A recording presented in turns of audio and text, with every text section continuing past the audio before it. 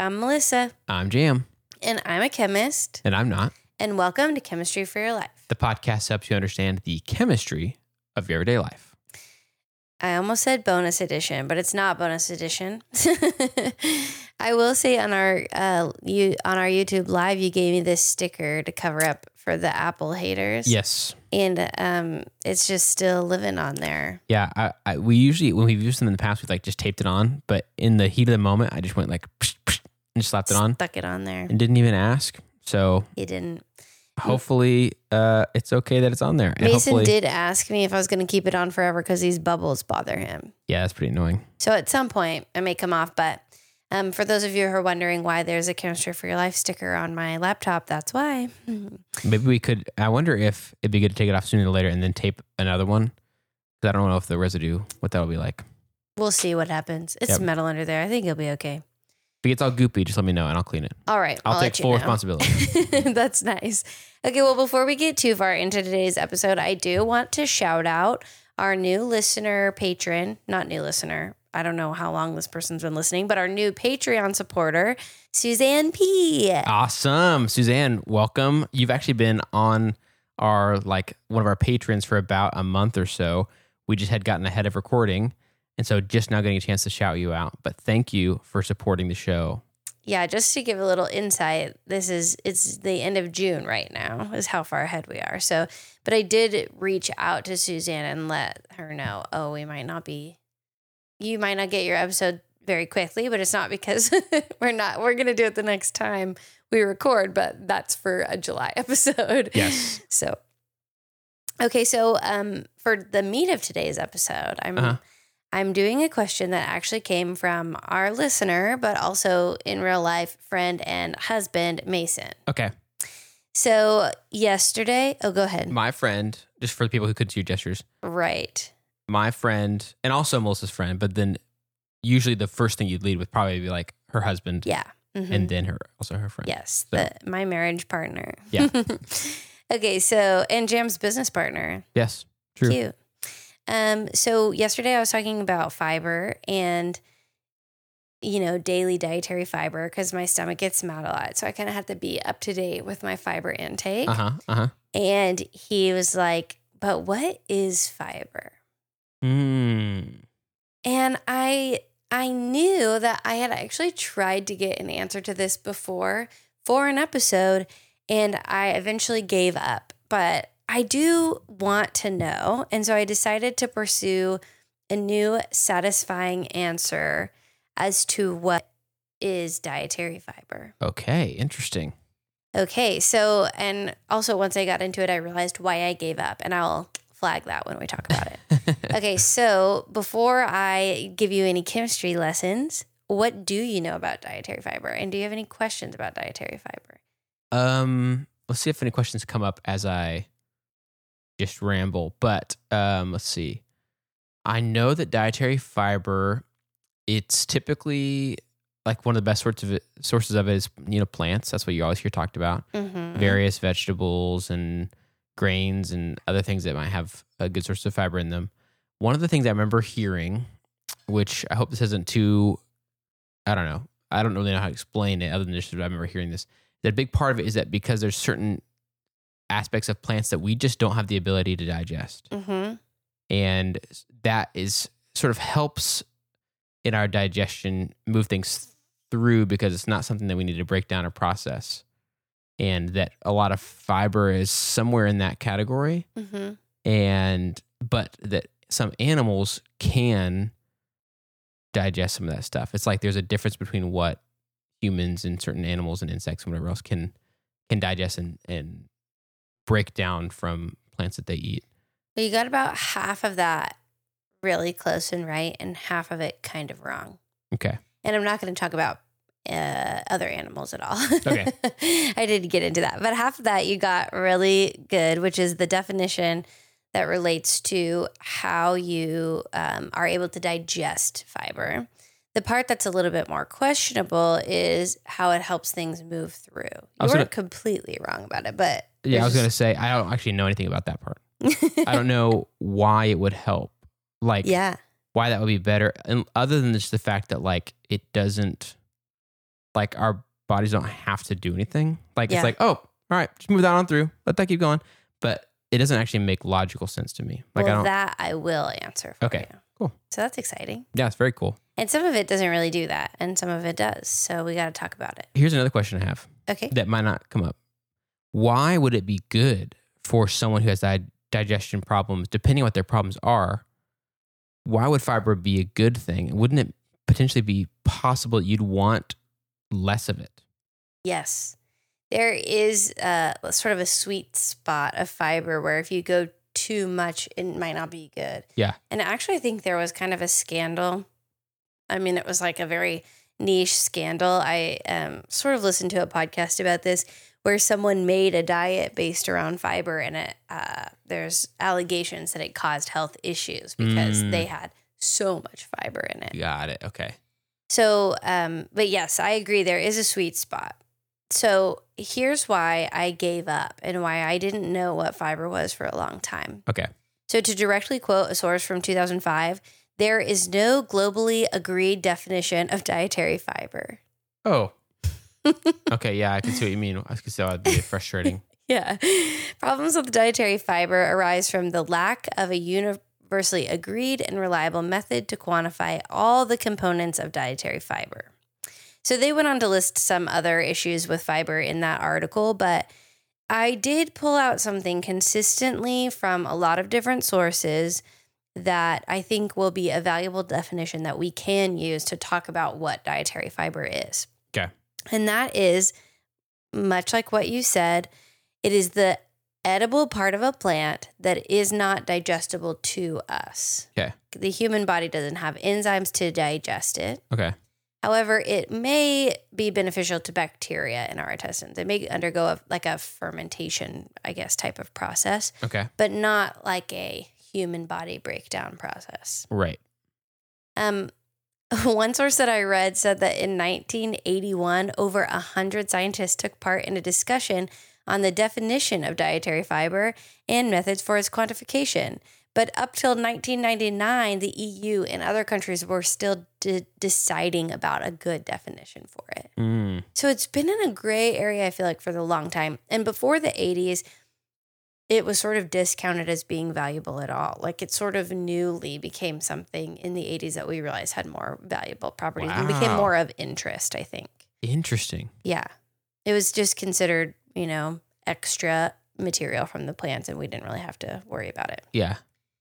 So, and this is kind of an aside. It's different than the definition we use, but I kind of want to put out a help call to our biochemistry friends because there was a consistent chemistry definition that I was unsatisfied with, and that was called a non-starch polysaccharide. So saccharide means sugar. Polysaccharide is lots of sugar, so a type of polymer. But the non-starch, I could not clarify. It kind of took me down a rabbit hole that I didn't feel was super helpful to our listeners, but about what defines a starch versus, or like a non-starch versus a starch. I couldn't get a satisfying answer. So, and I felt like, oh, this isn't really useful to the episode. But if someone out there, and I think I found that definition and had the same frustration last time. And again, that's probably why I gave up. But if someone out there can give a succinct, clear definition of that would be very helpful. But all that to say, I think the best definition for our purposes today is the edible part of the plant that is not digested, but may support bacteria in the intestines. Okay. So fiber is classified into two different kinds, soluble and insoluble. Okay. And solubility, I guess we're not going to have a traditional chemistry lesson, but we are going to use chemistry concepts that you already know. Okay. So do you know what solubility is? Solubility. And our listeners can pause and think as well. Oh, what is the definition of solubility? Is solubility like dissolvable? Yeah. Mm-hmm. Okay. Yes, how much of something can dissolve, is ability to dissolve in a liquid. Do you know why some things are more soluble than others? So this would refer to the thing that you're trying to dissolve, correct? You would describe something as soluble. Oh, yeah, like this is like salt is soluble in water. Yeah, okay. So it's about the thing, not the Okay. Why something would be more soluble? Mm-hmm. It's a chemistry concept. And maybe a good thing to think about is when something dissolves in something else, it's not like that thing is breaking apart or anything. Essentially, the molecules of the liquid, is called the solvent, is surrounding the thing that's being dissolved. Okay. So something that's more soluble, more of that can be dissipated in the liquid. Something that's less soluble, less of that will be dissipated in the liquid. Yeah. Okay.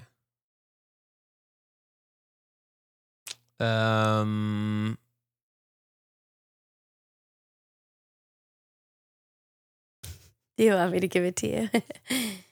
I guess with like the structure of how the size of the molecules and their ability to maybe like be able to not break apart, but like distribute. So it's like, it's obviously still, there's still little pieces of salt, Like particle size. particles, but they can do that. They can actually come apart without the salt itself coming apart, if that makes sense. Well, salt's kind of a specific case where Okay. it actually does come apart because it's an ionic compound, so it can separate. But I think maybe a better way to think about it is, what thing have we learned about where we talk about how a molecule interacts with other molecules? Oh, intermolecular forces. Yeah. Okay. So solubility is about how well can this molecule be surrounded by other molecules. Okay. So particle size and it still being even called a particle, that's more suspension. Mm-hmm. And like, I think that's a little bit more in too far area of chemistry. So bring it back into more basic chemistry. Intermolecular forces is like an individual atom being surrounded by water, for example. And would that end up including in some cases like polarity or non-polarity? Yes. Because something wouldn't want to dissolve if you're trying to put it in something very different from itself. Yes. So I think salt does not dissolve as well in oil as it does in water. Or even sugar, I think, would dissolve more easily in water than oil. Okay. That's my guess based on intermolecular forces. So it is all about intermolecular forces, but so that's your little solubility reminder. Okay. Generally in chemistry, it's about how well can something dissolve in something else. Okay. Typically, it's about intermolecular forces. Sometimes there's some really very big, long thing that has a hard time dissolving in water. Particle size would come in play or whatever, but we're not talking about that. Okay. In dietary fiber, soluble and insoluble fiber is actually only referring to water. Okay. So there is types of fiber that can dissolve in water, and then there are types of water that can dissolve in water. What? There are types of fiber that can dissolve in water, and there are types of fiber that cannot dissolve in water. Okay. So the kind that dissolves in water, we'd call that soluble fiber. The kind that doesn't is insoluble fiber. So it's not soluble in everything or not soluble in everything. It's specifically water in this case. Right. And I guess that makes sense too, because you probably would have a hard time categorizing something that broadly if it could be soluble or insoluble in anything. Yeah. Like if you say this is insoluble, you'd be like, oh, have you tested everything? In like, what? Yeah. Period? Insoluble period? Yeah. Yes. So there's those two kinds, and insoluble fiber that doesn't dissolve in water, it actually though can attract water. Okay. So that's something sometimes called hygroscopic, or sometimes you would say hydrophilic, like it's water loving. So it can attract water, but it's not going to break down in water. So it sort of is able to, it's attracting water, can attract water to your stool, and it sort of can help bulk up your fecal matter, and the softer, larger fecal matter can pass faster through your intestine. That's exactly how Miralax works. I don't know if it's insoluble or soluble though, because doesn't it dissolve in water? Well, I don't know, but this is based on just the way that my wife dumbed down the explanation for me is that it draws water into your stool. Yes. Yeah. Okay. I was thinking, I might have been thinking of Metamucil, which is the fiber supplement. You're talking Miralax is a stool softener. Yes. Yes. So it does the same thing, which makes sense. It's like if you don't have if you're having some problems and it's kind of too late, or like I guess you could eat some fiber or you could drink some stuff or whatever. But you do sort of dissolve it. But who knows if it actually really dissolves or if it just distributes itself in the water. Yeah, I've wondered about that with Metamucil. I don't know what kind of fiber it is. I probably should have looked it up before this episode, but what can you do? Yeah. Hindsight, 2020. So funny because I didn't think about that being the same way that like just fiber in plants would work. Yeah. And that then making something like Miralax would be like, oh, we want to mimic the thing that's already happening, but just make it be a sort of like faster, quicker. Instantaneous. Yeah. And maybe a lot more intense than like fiber would be. Yeah. Maybe it's like, this is like eating like 30 carrots or something like that. 30 carrots. You're just only taking the fiber out of it. Yeah. I am interested to see how stool softeners work. So I can maybe put that in my brain. So that's insoluble fiber though. So insoluble fiber does exactly what you said at the top of the show. You're like, insoluble fiber, it is not digestible by our body. It bulks up our stool. It softens our stool by attracting water, and it sort of passes out. Okay. But the part where I was like, oh, you're wrong about this part is insoluble fiber kind of does the opposite. Okay. Or soluble fiber, sorry. Okay, wait. Insoluble does what you said. Yep. Soluble. Sort of does the opposite. Okay. Soluble fiber, it does dissolve in water, and it actually can make you feel full by slowing down how quickly food leaves the stomach. Okay. And by how quickly some things are absorbed into the bloodstream. So a big one for that is glucose. Okay. So glucose can be really rapidly absorbed in the bloodstream if it's not consumed with fiber, or specifically soluble fiber. But if it is consumed with that kind of fiber, it can slow down that process, making you feel fuller for longer, getting a longer energy hit, instead of just like really quick, we're going to get a boost of energy and then we're going to, get tired. If you have your soluble fiber with that sugar intake, it can sustain your energy and give you energy over a long period of time instead of fast and quick. Interesting. So that kind of fiber sort of slows down digestion. And it, I guess I'm guessing that's a really good thing as long as there's not like a ton of that only. I think a ton of both is bad. Okay, got it. I think it's good to get both. Right. Okay. You wouldn't want anything going way too slow or way too fast. Yeah. And what's weird is it seems like dietary fiber does not clarify which one is which. And I think that could be because both of them occur in plants often. That's funny though, because like then when you're saying dietary fiber, if you're talking about both, which makes sense because they're both in our diets. They're both things that are in what we could eat. But you're not talking about one thing. It's sort of like you're talking about yin and yang, Yeah, exactly. They like sort of go together. Yeah. So I think that's been part of why it's hard to give it a formal definition to dietary fiber, because there are these two different sort of classes of molecules that one does one thing, the other does the other thing, but they sort of appear in nature together. So some examples of insoluble fiber is lignin, which we talked about in the vanilla episode. Do you remember that? Yes. I was like, where did I hear that? Yes. Okay. And then we also have talked about cellulose before, but not extensively. Often found in plant walls. Lignin also often found in plant walls. And then also lignin acts as it like does the rigidity in wood. Is a big thing that lignin does. And what's cool about lignin is it has parts of it that repel water, so it actually helps in the vascular system of plants water move through it, but it also has parts that attract water, which is how it attracts water in our gut. Got it. So that's cool. Some common example, the most common example, the only hard and fast one that I can find of soluble fiber is pectin. Okay. And we've talked about pectin before. Do you remember when? Man, I wouldn't have gotten lignin. It would take me forever. So you said it so quickly then I was like, oh yeah, that all sounds right. Pectin. Our listeners are going to know about the pectin because they're going to have listened to this in the re-release that we're recording out of order. Got it. Okay. On purpose so that we could have this moment. Do you want me to lay it on you? Is there any hint you could give me, or is it just going to be too? Bakers probably know this. Bakers. Especially like Great British Bake Off style, like hardcore bakers that make every element of their cakes. Or other, maybe homemakers also. Is this back to the baking soda stuff? No. Okay. I wonder if I can, I don't know how to narrow it down without just telling you. So I'm just going to tell you. Just tell me. It's the thing that gives jams and jellies its structure. Okay. And so that's how I imagine, I don't know if it's accurate, but that's how I imagine soluble fiber in our bodies. It just like is able to be dissolved in water and make a gel. Okay. Yes. Okay. Got it. And chia seeds have a lot of fiber. Theirs is primarily insoluble fiber.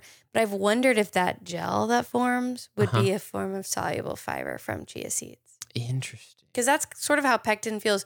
You can buy pectin. It's coming back to me. I remember you saying that you can buy it and mix it in and make stuff with it or whatever. And usually industries produce it like from, if you peel an orange and you have that white part, if they make orange juice, they'll take that part and get pectin out of it. Or for apple juice, they take the leftover pressed apples and isolate pectin from that.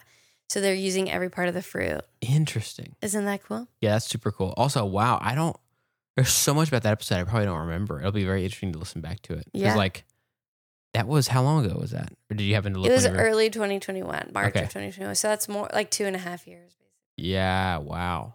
Yeah. We've been doing this podcast for a long time, which sometimes I forget. Yep. Okay. It doesn't always feel like it, that's for sure. So that's the most common one, pectin. Okay. Recently there was a push to get something called acacia gum or Arabic gum because it is also the same kind of thing. It's a soluble dietary fiber. So people petitioned to have the FDA add it, and they did. And I think that was in 2016. Interesting. So it says gums and gels in the soluble fiber, but pectin was like the only solid thing that I could consistently pull out. Okay, got it. So that's essentially dietary fiber, but all those things that I just referenced, examples of both soluble and insoluble fiber, have something in common at the molecular level. I'm quizzing you a lot because these are all old lessons that come up a lot. All so, there's cellulose, lignin, and pectin are some that I gave you. Okay. They all have something in common at the molecular level. Can you make a guess about what that might be? You don't have to. I could just tell you. I believe you know it. All of those have something similar at the molecular level that makes them, and those are all in the soluble? No, soluble and insoluble have something in common. Oh, that's something in common.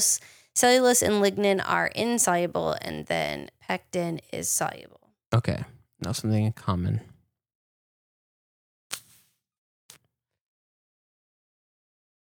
They all went to the same school. Kinda.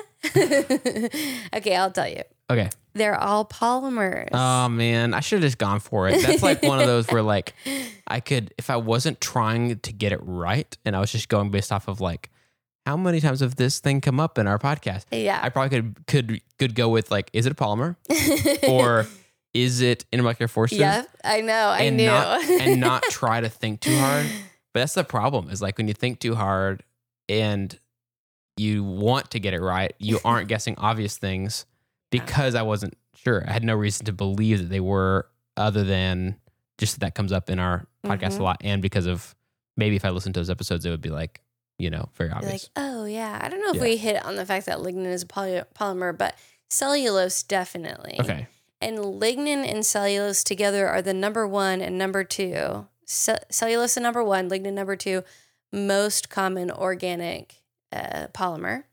And they contribute, I think I was listening to a podcast about lignin, and it said 30% of biomass from lignin. Wow. And that's second to cellulose, which makes me think cellulose produces 30+% of biomass. So those two make up 60% of the biomass. Wow. Dang. I know. Isn't that wild? That's crazy. There's a lot of other really interesting stuff about lignin that I wish I could give you all the fun facts about it. I think that it's from an episode of Chemistry World podcast, which is from the Royal Society of Chemistry. And it does like short episodes about different molecules. And some of them I think are kind of beyond our ability to process unless you're like a chemist in the field. But I think the lignin one would be interesting to a lot of people. So it'll be linked. Nice. So cellulose and lignin both are in cell walls, and pectin is in and around cells, like between cells in plants and in cells in plants. Okay. So there's all kinds of fiber in these plants. Wow. And that's something when we talk about getting a low carb diet, technically these are carbohydrates. So you want to make sure that when you're, putting some kind of dietary restriction with the guidance of a doctor, you are still getting fiber because it can be really beneficial. So that's essentially dietary fiber. It's polymers that are from plants that are edible, but they aren't broken down really in our digestive system. And so they either speed up digestion in our bowels or they slow absorption of glucose into our bloodstream. Okay. Dang. There you go. Wow. Do you want to try to take a stab at explaining that back to me? I mean, it was kind of a weird one where we just had chemistry lessons aside. Mm-hmm. Yeah, yes, I will. I feel like a analogy was on the tip of my tongue, sort of. Like I was starting to almost get one pieced together, and then it started slipping away from me a little bit. Sometimes you start thinking of an analogy, and then you realize quickly, like, oh, but then it doesn't quite go as far as you want it to, You're like, oh, wait, it really kind of works early, and it seems really promising, and then you kind of get further in your head, and you're like, oh, wait, I don't know if that works. But here's what I was thinking of. And then usually whenever I come up with an analogy, even if it's like only half okay, usually you can think of modifications to it that make it more. That's true, yeah. So we can work together. Yes, let's work together. So first I was thinking classic situation, classic analogy for digestion would be like roads and traffic, right? And there's things moving, regardless of what we're eating, we are having to eat, and there are things needing to use these roadways to get through or whatever. And so the two different types of fiber, you could probably imagine them being different types of vehicles, maybe, or something like that. So this is exciting. Yeah. I don't know where you're going with this, and I'm like, oh, this is going to be so good. The easiest one would be, say, like the soluble fiber that slows things down. You could probably pick either they're like a street.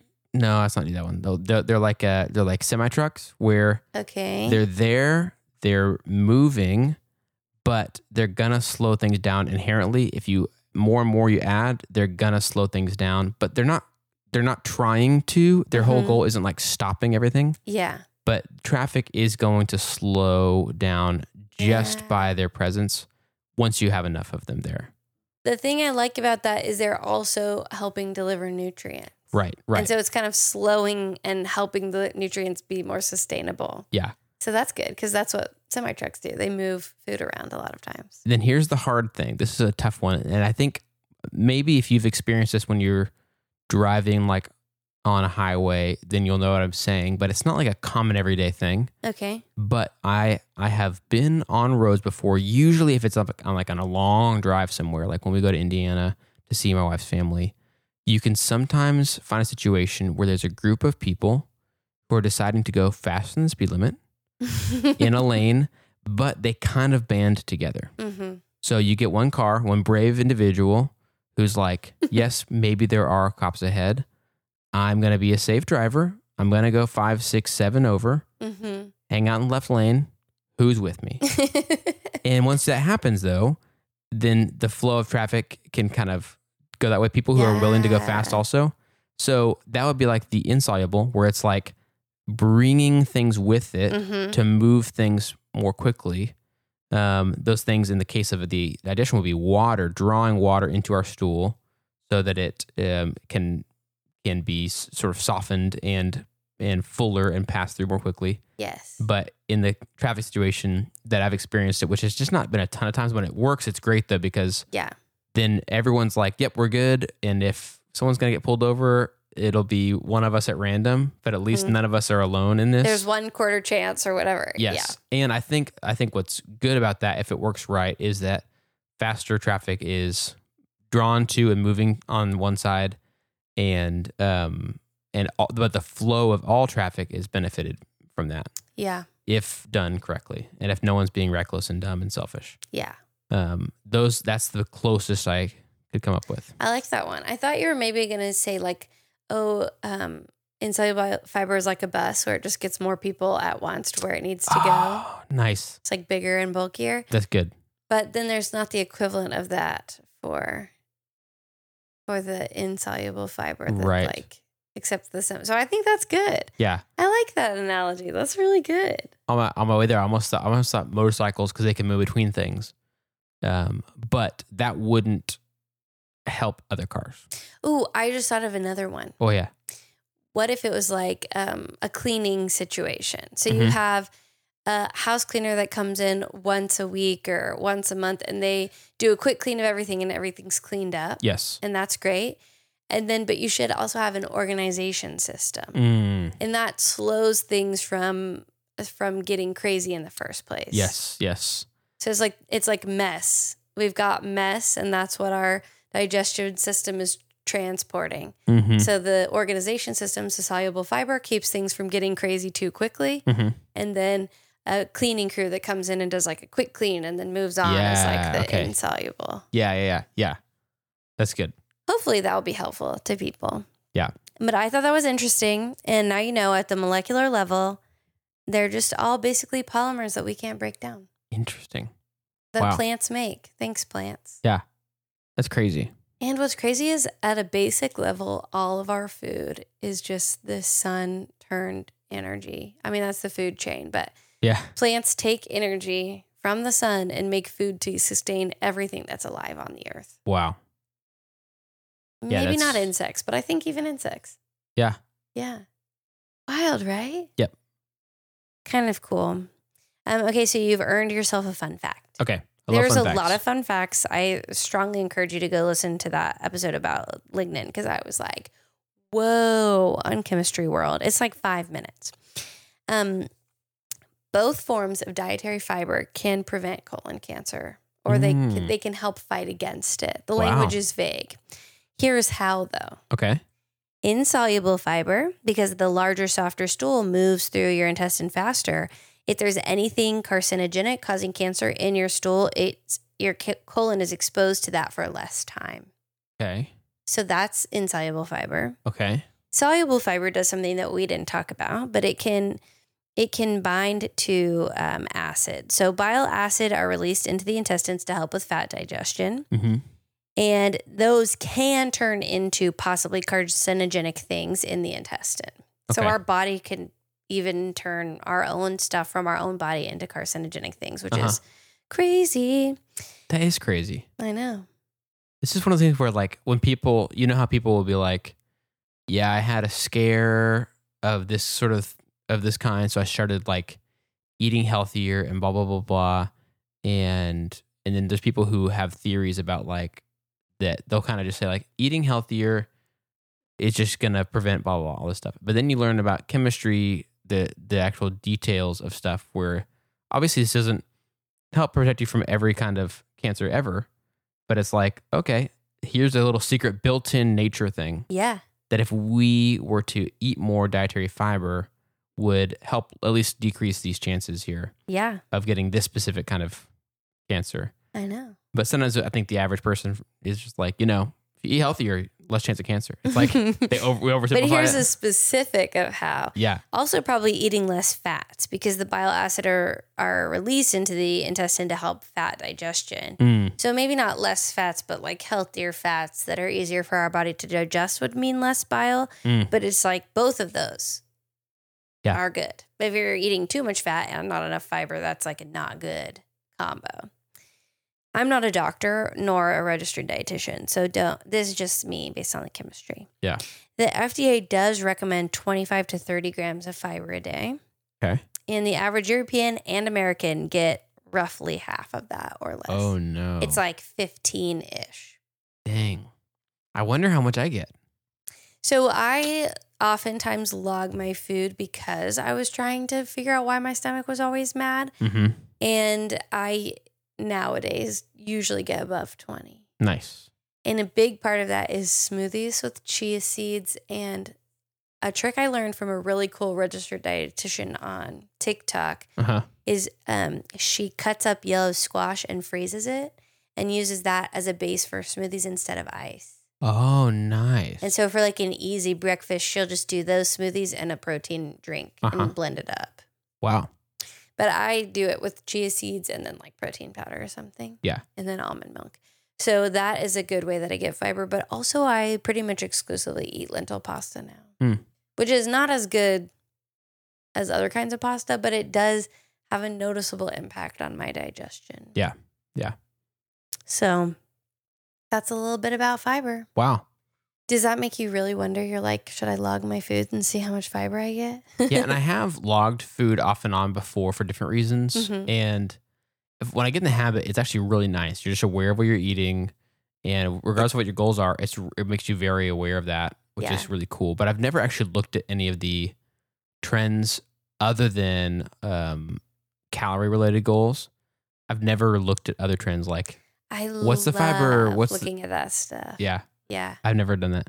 It's so satisfying. There's lots of links to like fiber and colon reduction. And then there's stuff about protein and weight loss. And it's really interesting to have like, I love data, so I'm like, I get data on my own body. I love that. Yeah.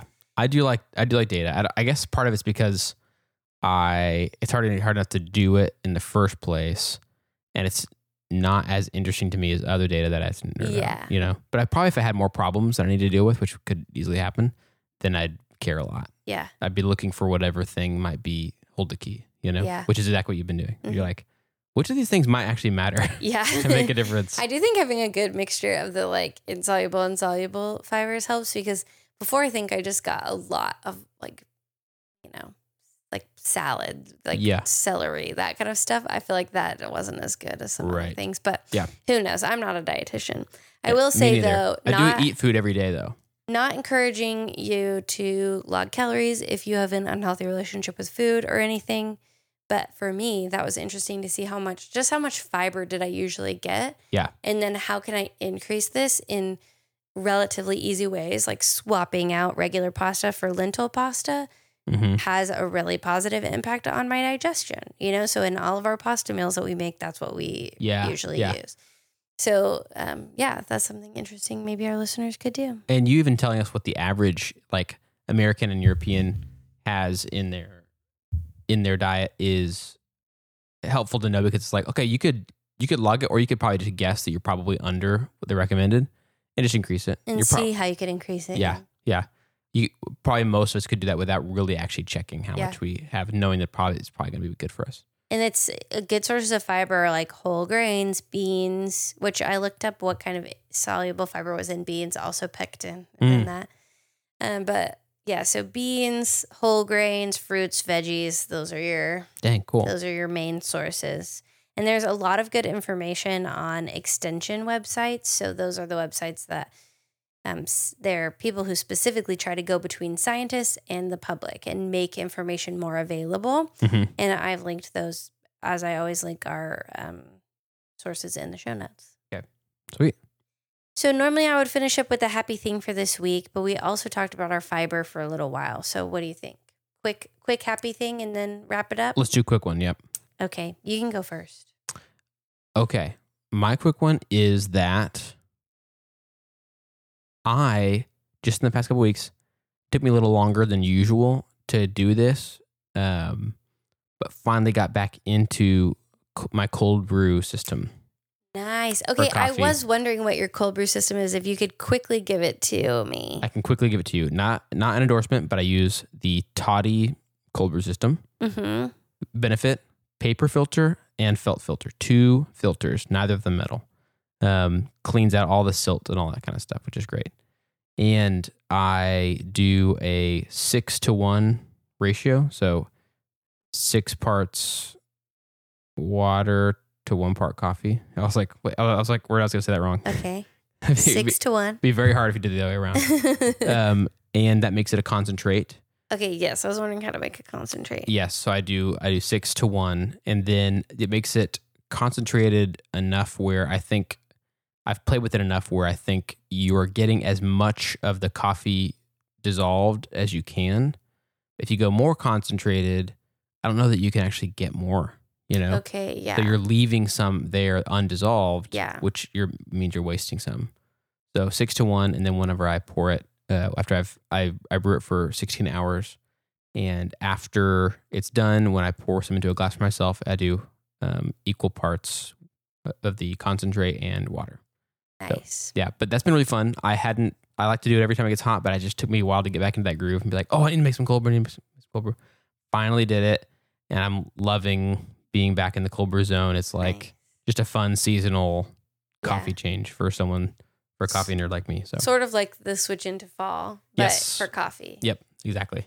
I have for some reason been enjoying cold brew lately, and I don't know why, because I had gotten to where I basically never drink coffee anymore, but when Mason would come home from roasting, he'd smell like coffee, and I was like, that smells good. So it kind of got in my head, I think. Yeah, and he could do, I don't know if he told you this, but I intentionally use some decaffeinated coffee, so it's just not quite as like intense caffeine, because it's the numbers, people have different ways of calculating this, but it's a lot more caffeine usually. In the cold brew? That's good to know. So we've done that, and it doesn't affect the flavor too much, and so I like using a little bit of decaf. So you might could do that. Because some people say that decaf coffee is gross, and to learn more about that, go listen to our episode about decaffeinated coffee. Yeah. Yeah.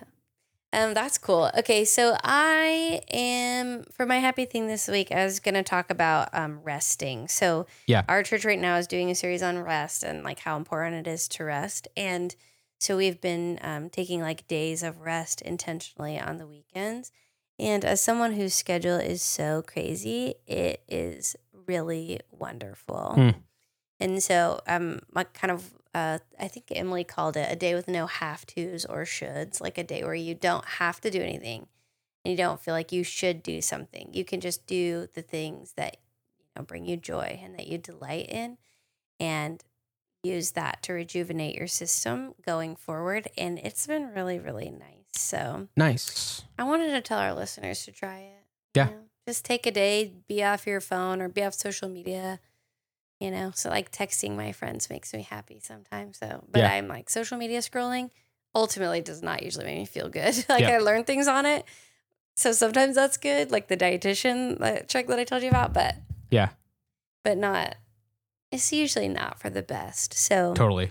I've really enjoyed doing that. It's just taking like an unplugged day where we try to minimize plans. Like there are some Saturdays where there's stuff like every hour planned out. And it's been really nice to have no things planned. Like we can wake up and say, let's go for a walk, Yeah. It's like there's things we know we want to do, but we don't have to do it at any time. Yeah, totally. So that's been really nice. Yeah, that's super nice. That's how we do vacation too. It's like there's things we want to do, but mostly we don't have a plan. Yeah, don't have a too detailed itinerary. Yeah, totally. So yeah, that's been really nice, and I've really enjoyed it. That's my happy thing. That's awesome. Well, and I think Josh had a lot to do. Oh, I said Josh. I think Jam had a lot to do with that being involved in our church. So thanks for that. And thanks for being excited about fiber also. Anytime. Thanks for teaching me and kind of, delving into something I'd really only just heard stuff about, but never really looked into at all. Yeah. So very cool. And very everyday. And cool that there's not a ton of there's not a ton of solid information. So it's helpful to have time to process through it. Yeah. And like most of us hear about that kind of stuff is like part of the truth, maybe just a sliver of it. And also has probably a bunch of other stuff that's not true, or at least not the full picture. Yeah. So the classic stuff for diet related things. So anyway. Well, thanks for teaching us. And Melissa and I have a lot of ideas for topics of chemistry in everyday life, but we want to hear questions from you, ideas from you, just like this one came from Mason. So is that right? Is that what you said? Yeah, Mason asked it. Yeah. Yeah. And we want to hear your ideas and questions. So reach out to us at our website at chemforyourlife.com. That's chem, F-O-R, yourlife.com to share your thoughts and ideas. If you'd like to help us keep our show going and contribute to cover the cost of making it, go to patreon.com/chemforyourlife or to the link in our show notes or the show description to join our super cool community patrons like Suzanne did. And if you're not able to do that, you can still help us by subscribing on your favorite podcast app, subscribing on YouTube as well, and then rating and writing a review for our podcast on Apple Podcasts, because that also helps us to share chemistry with even more people. That really does help us to share chemistry with even more people. And we're starting to do shout outs to some of our reviews in our bonus episodes. So check that out as well. This episode of Chemistry for Your Life was created by Melissa Collini and Jan Robinson. Jan Robinson is our producer, And this episode was made possible by our financial supporters on Patreon, including our new supporter, Suzanne P., who this episode was dedicated to. It means so much to us that you want to help make chemistry accessible to even more people, and that we've helped us reach over 1 million downloads is so exciting. Those supporters are Avishai B., Bree M., Brian K., Chris and Claire S., Chelsea B., Derek L., Emerson W., Hunter R., Jacob T., Christina G., Lynn S., Melissa P., Nicole C., Nellie S., Stephen B., Shadow, Suzanne P., Timothy P., and Venus R. Thank you all again for everything you do to make chemistry for your life happen. Right, I had something. And if you'd like to learn more about today's chemistry lesson, check out the references for this episode in our show notes and in the description of the video. And yay, chemistry. Yay, chemistry.